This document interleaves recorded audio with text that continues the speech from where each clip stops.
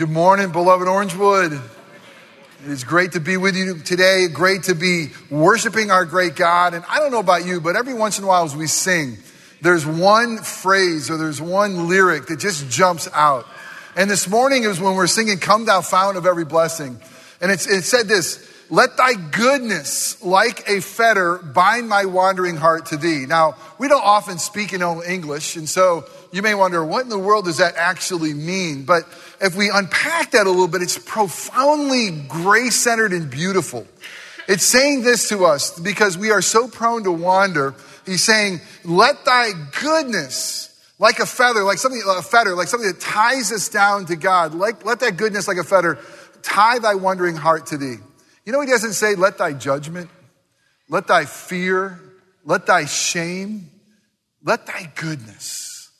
The goodness of a God who is, the goodness of a God who loves. Let the goodness of God bind us to our great God. I hope and pray that that's the reality for all of us today. I don't know what you think of God, but I'm telling you, we're gonna see in his word today what it tells us about God. And he is incredibly gracious, incredibly loving, and he loves sinners like us. So it's such good news. If you have your Bibles, while I tie my shoe, because I'm going to fall and trip if I don't. If you have your Bibles, if you'll turn with me to Matthew chapter 3. And we're in a series, it's actually a season of Epiphany, where God is revealing to us who he is, and specifically who his son Jesus is. And this is the most important thing that we could ever know. To know God as he is revealed to us, to know and love him, and to be known and loved by him. And today, I got to tell you, I'm so excited. Every Sunday I'm excited, but there is some wonderful, in the story that we're familiar with, some incredible teachings that God will reveal to us by the power of his Spirit, who he is, what his purpose is, what his pleasure is, where we find it, where his power is. And these are all things that every single one of us need to know because we've all been made in his image. You know, there's certain events in life that will reveal one's true character, or maybe even reveal their true colors, right? Something happens and you kind of see behind the curtain, and you kind of have one of those aha moments, and you're able to say, I think I truly understand that person now, or maybe I truly understand their agenda. It really is like the curtain is opened and that veil is removed, or the mask is removed, and we see someone truly as they are. Maybe it's kind of like the Wizard of Oz, when the curtain is finally pulled back and you see who is behind the show here, so to speak. Well, during Jesus' baptism that we're going to look at today, literally the curtain of heaven is pulled back. It's one of the rare times where heaven is ripped open, it says. It rips open and we see clearly behind heaven, behind the curtain. Who is this God? How does he feel about us? Who is his son? And how do we relate to him? It reveals to us this true character of God. What is happening here is so important because in Jesus' baptism, it's really the way that God the Father is revealing his son. He's saying that the mission is going to begin. There's been a kind of some silence here for a while, but the mission to seek and to save the lost, sinners like you and me, to bring justice to the nation is about to embark. And it starts with his baptism. What's interesting is you look at the life of Jesus. I mean, it starts off with this incredible birth, right? We spent the Advent season looking at the mystery of God putting on flesh and being born in a manger. And then we see that he's baptized, he's circumcised as scripture says on the 8th day. And we also have this one story about him as a 12-year-old, probably a time where he's moving to manhood, where he gets lost and he's in the temple. And remember, the family leaves without him. But since that time until this moment, there's silence. I mean, we just know that Jesus is up in Nazareth with Joseph, if he's still alive. Joseph kind of fades from the story. You don't know when he passed away. And Mary, he's this carpenter's son.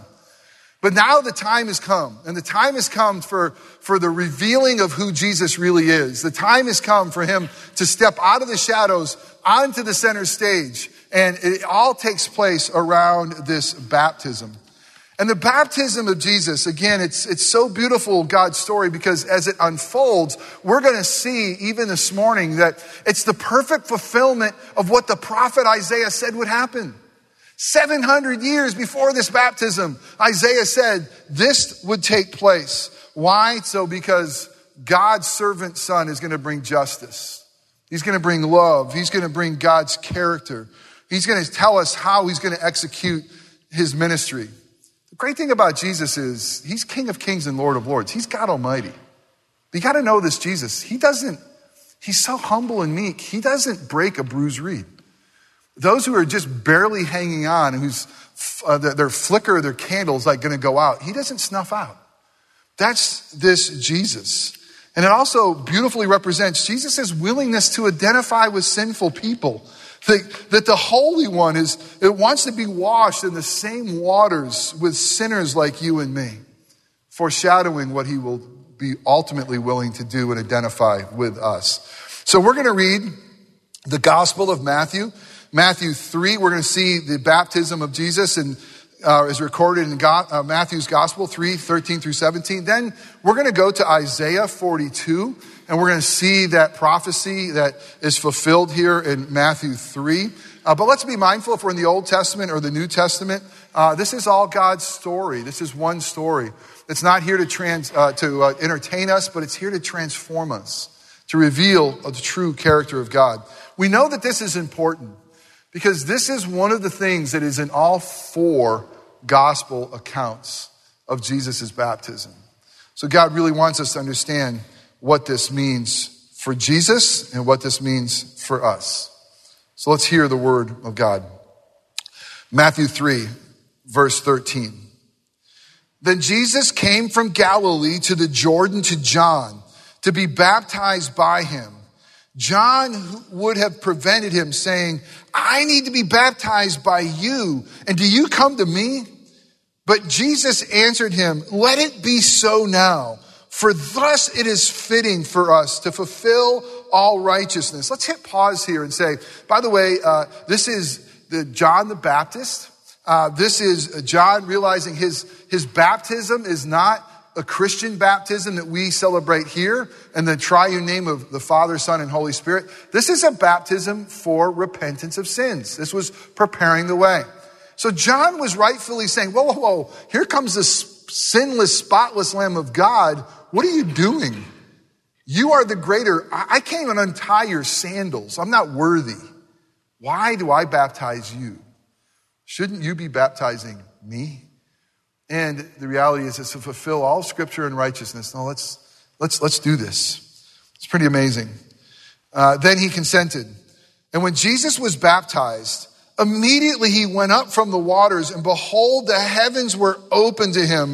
The Gospel of Mark will say they were torn open. And he saw the Spirit of God descending like a dove and coming to rest on him. And behold, a voice from heaven said, the Father could no longer be silent. And he said, this is my beloved Son, with whom I am well pleased. Let's go to Isaiah 42. Isaiah 42, 1 through 9. Behold my servant whom I uphold, my chosen in whom my soul delights. I will put my spirit upon him. He will bring forth justice to the nations. He will not cry aloud or lift up his voice or make it heard in the street. A bruised reed he will not break. A faintly burning wick he will not quench. He will faithfully bring forth justice. He will not grow faint or be discouraged till he has established justice in the earth, and the coastlands wait for his law. Thus says God the Lord, who created the heavens and stretched them out, who spread out the earth and what comes from it, who gives birth to the people on it and spirit to those who walk in it. I am the Lord. I have called you in righteousness. I will take you by the hand and keep you. I will give you as a covenant for the people, a light for the nations, to open the eyes that are blind, to bring out the prisoners from the dungeon, from the prison, those who sit in darkness. I am the Lord. That is my name. My glory I give to no other, nor my praise to carve idols.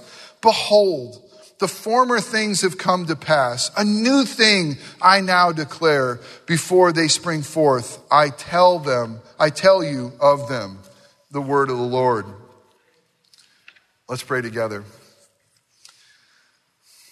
Father God, in this incredible story, heaven is opened and your pleasure is declared and your spirit descends like a dove, a sign of peace onto your Son.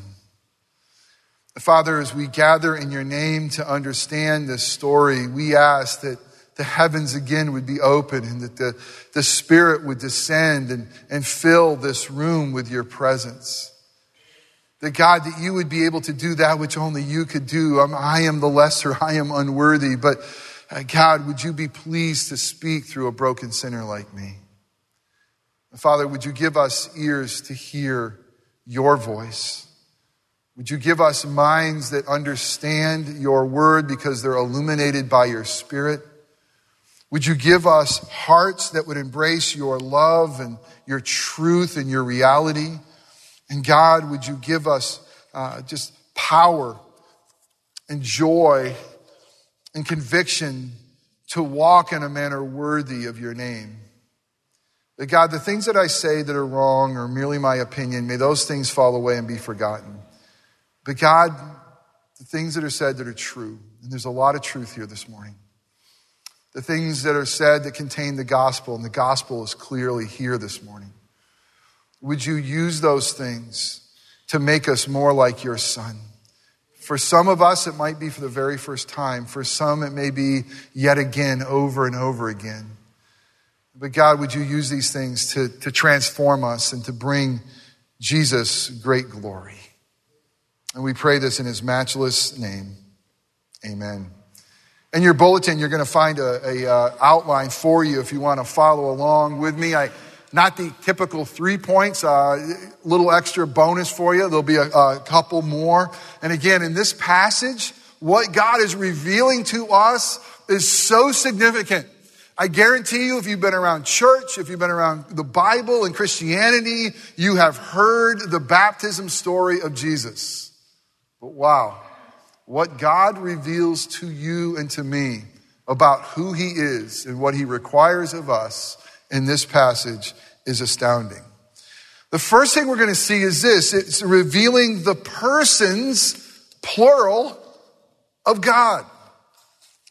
The Bible primarily teaches us who God is and what he requires of us. That's what the Bible primarily does.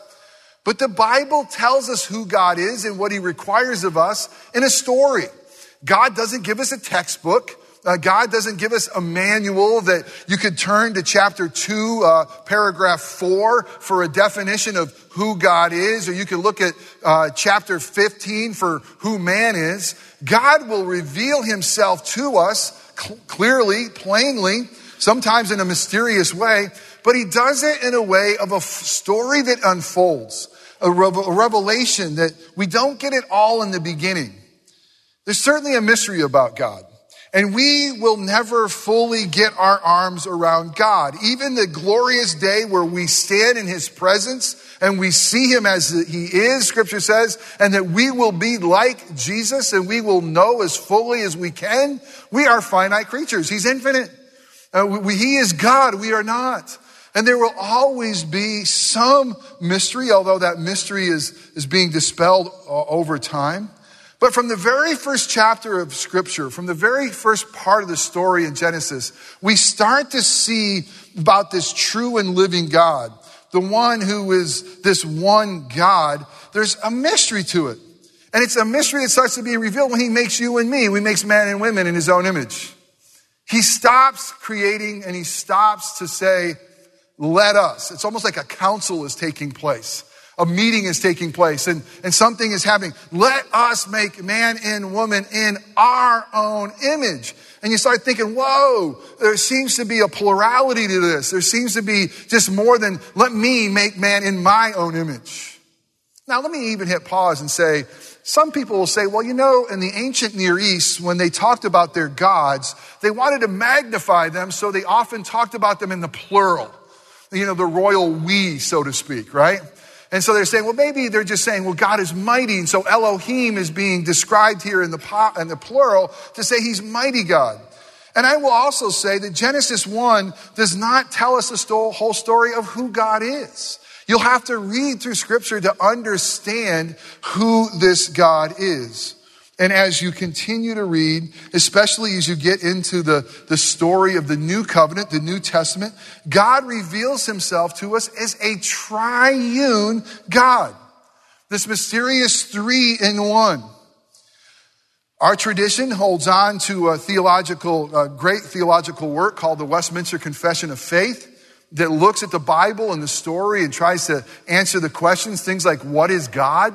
Well, God is a spirit, infinite, eternal, and unchangeable in his being, wisdom, power, holiness, justice, goodness, and truth. You see, I had to memorize those things to get ordained. And they helped me, and I had to sing them. That's the only way I did it. But they would say, well, so here is this God, or what is this God? And then it asks the question, how many persons are there in the Godhead? And really, as scripture reveals, there's 3 persons in the Godhead. God the Father, God the Son, God the Holy Spirit. And these 3 are one God, one substance. They're equal in power. They're equal in glory, but they have different roles. And maybe the best way I could describe this in a brief way in this sermon is this. You have, according to scripture, God the Father, God the Son, God the Holy Spirit. Now remember, they're one, but they're 3 separate persons. A little mystery here. That's a mystery. But they're one God, 3 persons, and they have different roles. As in a marriage where you have a husband and wife and the 2 are brought together to be one flesh, but they have different roles. Probably the simplest way I can say is this. God the Father always initiates. God the Father always initiates. For God so loved the world, he gave. God the Father, although they're equal, there's a Father who initiates. God the Son executes. God's the Son. Before time began, God decided to love sinners like us. Amazing. And the plan was to rescue us. And so God the Son executes the plan that was initiated by the Father. And he executes it by seeking to save the lost. He comes. And God the Holy Spirit applies. He applies the love of the Father and the work of the Son. He kind of empowers us to get the story. Well, this is clearly a mystery, and it's a mystery for us to understand. And the baptism of Jesus is one of the clearest texts of Scripture that point to this triune nature of God. And I got to tell you, this is not something that we wouldn't say is like outside of critical information of knowing about God. There's things about Christianity you would say, these are core beliefs. There are things about our denomination will say, well, these are distinctive beliefs. And there's things about Christianity that are really like the end times that will say, well, those are debatable beliefs. But this isn't a debatable belief. This is not debatable that, hey, is God a triune God or not? And maybe we shrug our shoulders and say, well, it doesn't really matter. I'm telling you, this is one of those points where you're either orthodox, follower of Jesus, or you're not. You're the child of the King, or you're not. This is critical for us to understand. And again, as we see this text before us, you have the Trinity. You have this voice from heaven saying, that is my boy. That's my beloved Son. Heaven opens up. He can no longer be silent. He breaks the silence. He declares his love. You have Jesus being baptized in the waters of the Jordan by John the Baptist. And you have the Holy Spirit manifesting itself like a dove and settling upon him. Here you see the picture of our triune God. But I want to take you back to Isaiah. Because Isaiah 42 tells us much of the character of God that we will get to and the beauty of that character. But it says something also thunderous about God and his character when he says that God will not share his glory with another. In this wonderful Isaiah passage where God is saying, listen, I'm going to send my Spirit on that servant son of mine, and he's going to bring justice by dealing in a really meek and humble way. God says, but by the way, I'm holy God. And there's going to be no rivals.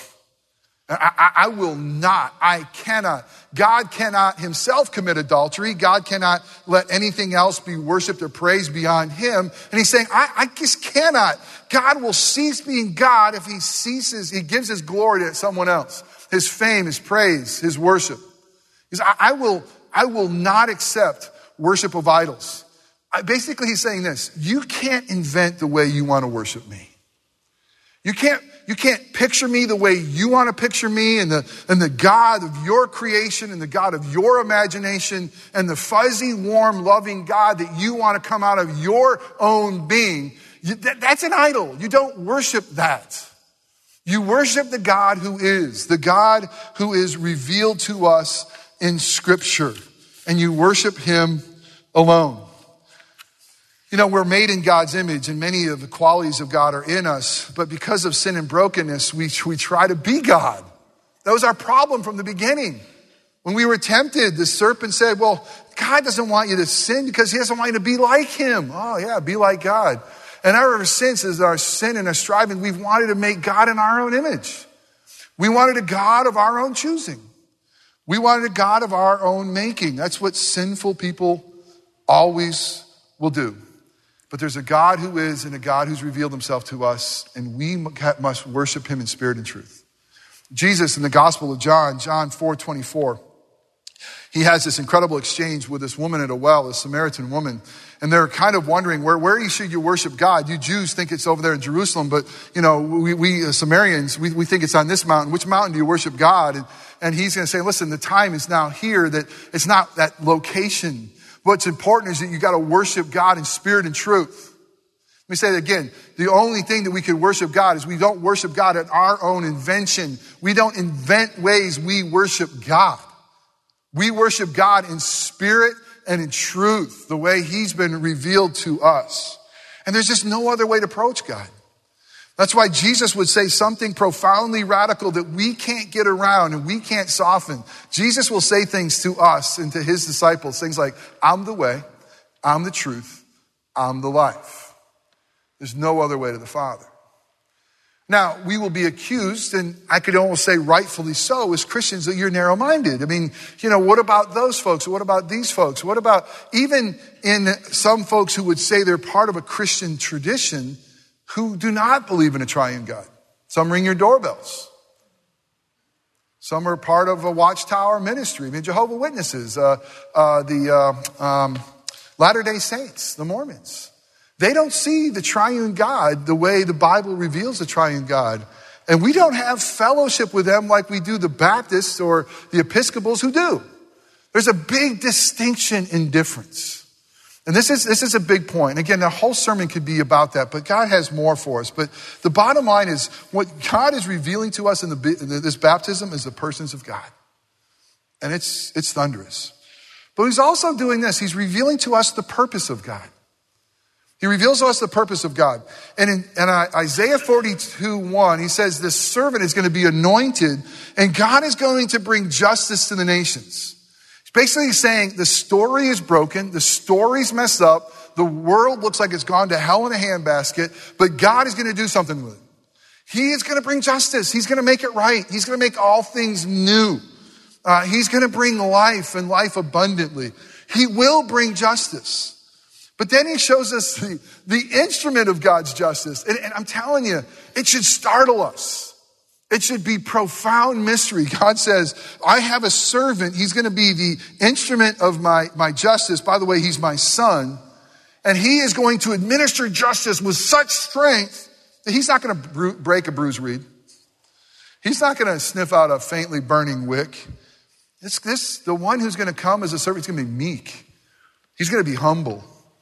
He's going to be one who walks to John and says, John, baptize me too. And John's going to say, no, I'm not worthy.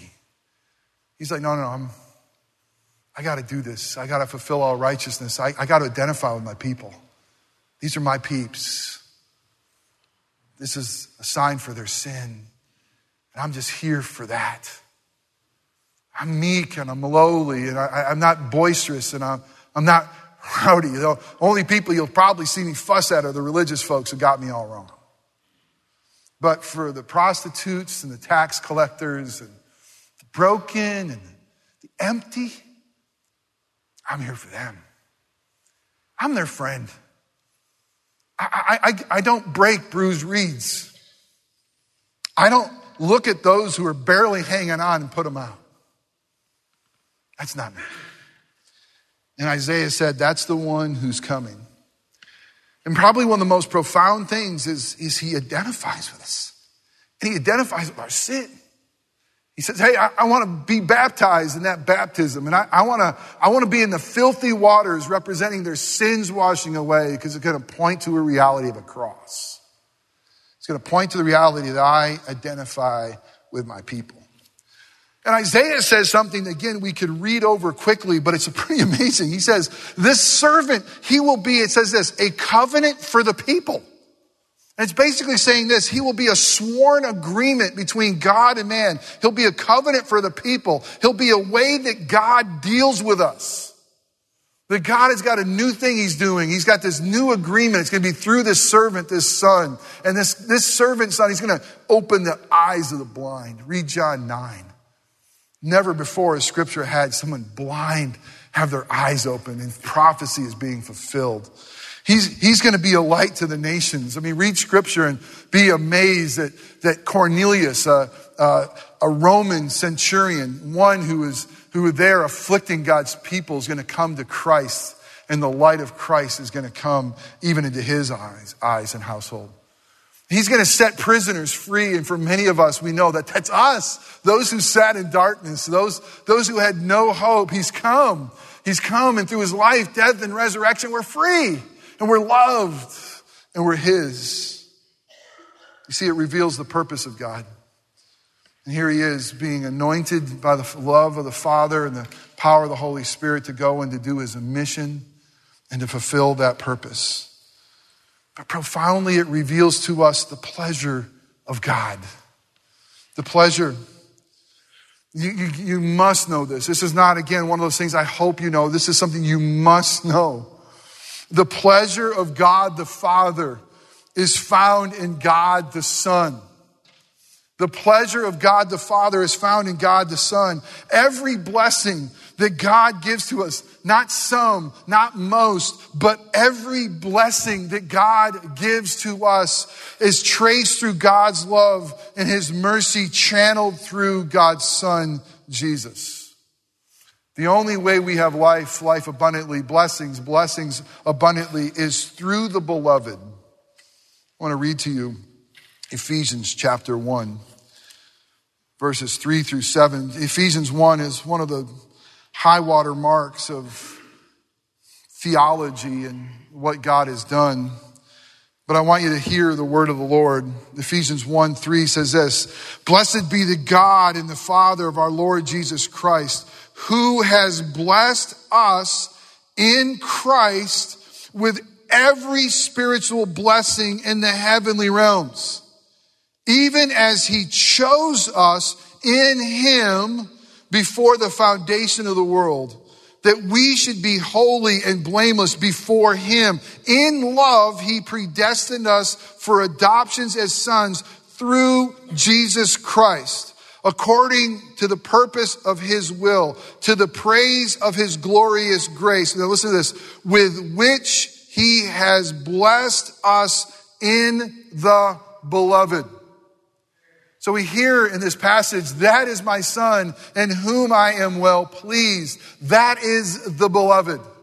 And then we hear Paul say that he has blessed us with all blessings in the beloved. God's pleasure is found in God's Son. And this is, my brothers and sisters, ridiculously good news called the gospel. We find, experience, and know the pleasure of God through Jesus alone, through Jesus' life, through his death, and through his resurrection. We don't find it on our own noble pursuits of righteousness. We don't find them by being religious. We don't find the pleasure of God by giving of ourselves to God and others first and foremost. We don't find God's pleasure of trying to be morally good people. And when we try, we fail. And when we fail, we become miserable. We feel God is angry. We feel that we are worthless. But that's not the gospel. You see, the gospel is the good news of what God has done for you and me. It's the good news of what he does, what he did and what he is doing through Jesus alone. And that's why Paul would write in 2 Corinthians 5:21 that it would please the Father that God would take his Son, the beloved, the one who knew no sin. He would put him on a Roman cross to become our sin so that in Christ Jesus, we could become the righteousness of God in Christ. Interestingly, heaven was silent on the cross. On the baptism, heaven was not silent. On the cross, Jesus is crying out, my God, why have you forsaken me? And the Father stays silent. Oh, he was still the beloved, but the beloved became our sin. The Father couldn't even watch. And he became our sin so that we could become the righteousness of God and we could become the beloved in Christ Jesus. I think the greatest sport on earth is hockey.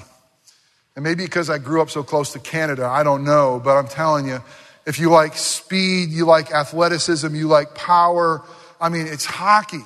And I know you're Floridians and most of you don't even know a thing about it. You're missing out on something really good. And we have a really good team not too far away. It's the Tampa Bay Lightning. And it's way better than going to a Magic game. I'm sorry if you know or work for the Magic. It's like night and day. Go to a hockey game, get good seats so you can see the action and the speed, and you might see a fight, I'm sorry. But and I'm not even talking about on the ice, no, I'm just kidding.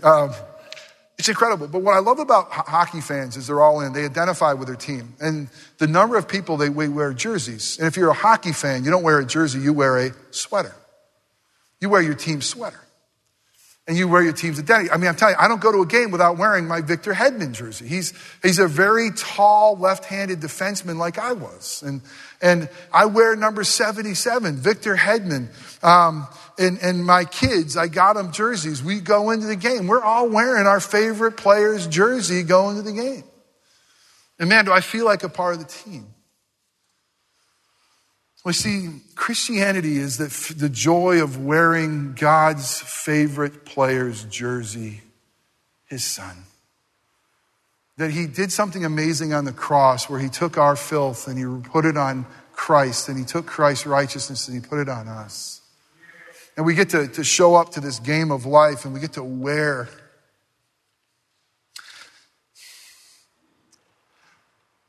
We get to experience life in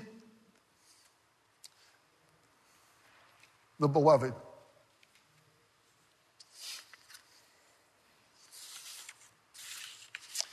We realize this.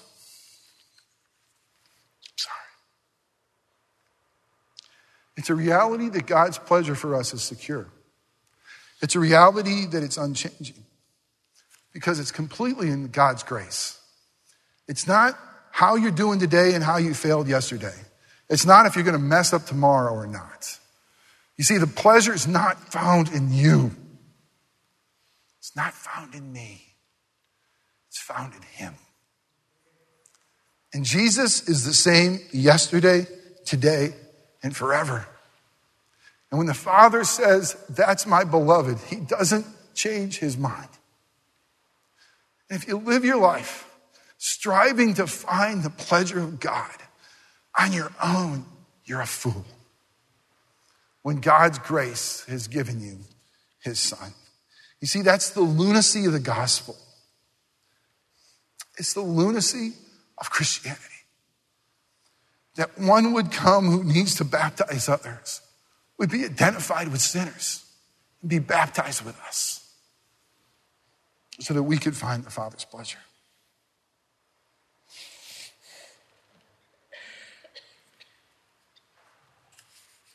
I got to preach this next service too.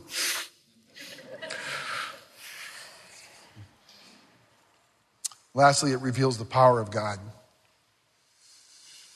In the book of Acts, I mentioned Cornelius before. In the book of Acts, you have Cornelius, this Roman centurion. He was a God-fearing man that Peter was told to go and preach the gospel there, and that was against the rules. I mean, Jews don't go into Gentiles' house, especially Roman centurions. But in God's calling and prompting, he went and he preached good news. As he preached, he talked about beginning from Galilee, the baptism of John. John proclaimed how God anointed Jesus of Nazareth with the Holy Spirit and with power. That this Holy Spirit comes upon Christians, and it's the power of God. And in the beginning of the book of Acts, right before he ascended into heaven, and God makes a promise, God the Son makes a promise to us. He says in Acts 1:8, you will receive power when the Holy Spirit comes upon you. And you will be my witnesses. And that Greek word witness is martyrs. You'll give your life for Christ, and you'll be my witnesses in Jerusalem, Judea, and to the ends of the earth. So we got to realize that as this Holy Spirit comes, it's not only signifying that this is the one that I'm beloved, but this is the one I'm empowering. It's the sign of the Father's acceptance in Christ, and it's a sign of the Father's power for Christ. And what I want you to know is this, is we don't become Christians without the Holy Spirit. Only the Holy Spirit can apply the love of the Father and the work of the Son to our lives. That's why the Gospel of John 3 will say something mysterious. You must be born again. Not just of water, but be born of the Spirit. Because the Spirit of God comes because of the grace of God and the work of His Son for those that He chose before the foundation of the earth. And He comes and the Spirit of God rests upon us in a way. It gives us a new heart. It gives us a new nature. It lets blind eyes see. It lets those who are in prison in darkness have light and realize that they could be made new.